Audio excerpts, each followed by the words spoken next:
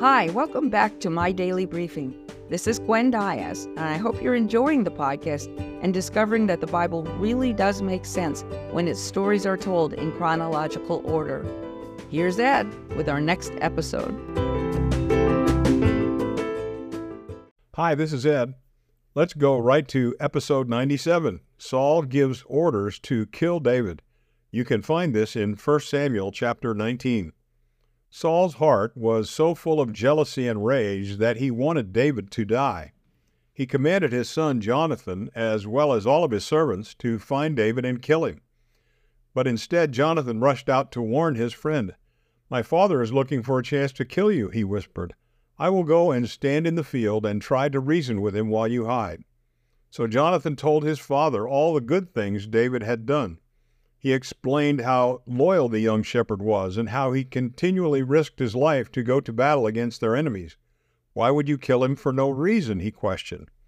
Saul decided to listen to his son. He promised to let David live, so David returned to live in the king's court and serve. Soon, another war broke out, and David left to fight the Philistines again. Once again, God gave David a great victory, and once again, Saul became very jealous. And an evil spirit came on Saul as it had many times before. While David was playing his harp to soothe Saul, the king grabbed his spear and threw it violently. He was hoping to pin David to the wall, but once again David jumped out of the way just in time. That night, Saul sent men to guard David's house. The plan was for them to capture him the next morning and kill him. But David's wife Michal heard her father's plan and warned him, "David, if you don't run for your life tonight, tomorrow morning you will die." She helped him escape out the window and then took an idol and laid it on his bed. She covered it with a robe and some goat hair to make it look like it was David sleeping. The next morning, when Saul sent men to capture David, Michal said, "He cannot get up, he's sick in bed." When the men told Saul, he insisted, "Go and get him right now. Bring him to me in his bed so that I can kill him." So they went back to David's room, and they realized they had been tricked. Saul yelled at his daughter Michal, "Why did you deceive me and help my enemy escape?" Michal tried to justify her actions. "David threatened to kill me if I did not help him," she lied.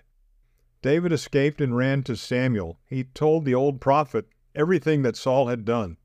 Saul found out that David was with Samuel, and he sent men to capture him. When the men came near the place where Samuel was staying, the Spirit of God came on them. They sat down and started prophesying like the others who had gathered around Samuel. When Saul heard about this, he sent another group of men, and the same thing happened to them. So Saul sent a third group. Again, they sat down and began to prophesy. Finally, Saul decided to capture David himself. When he got close to where Samuel and David were, the Spirit of God came on him as well, and he started prophesying as he walked along. When he arrived, Saul stripped off his royal robes and continued to prophesy in Samuel's presence. Finally, he collapsed and lay there exhausted all day and night, giving David plenty of time to escape. Think about it. If someone in authority told you to do something that God says is wrong, what would you do? When Saul instructed Jonathan to murder David, Jonathan knew that he should obey God rather than his father, even though his father was king.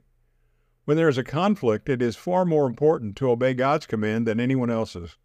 In Acts 5:29, Peter and the other apostles state very clearly, "We must obey God rather than human beings." Now go and have a great day.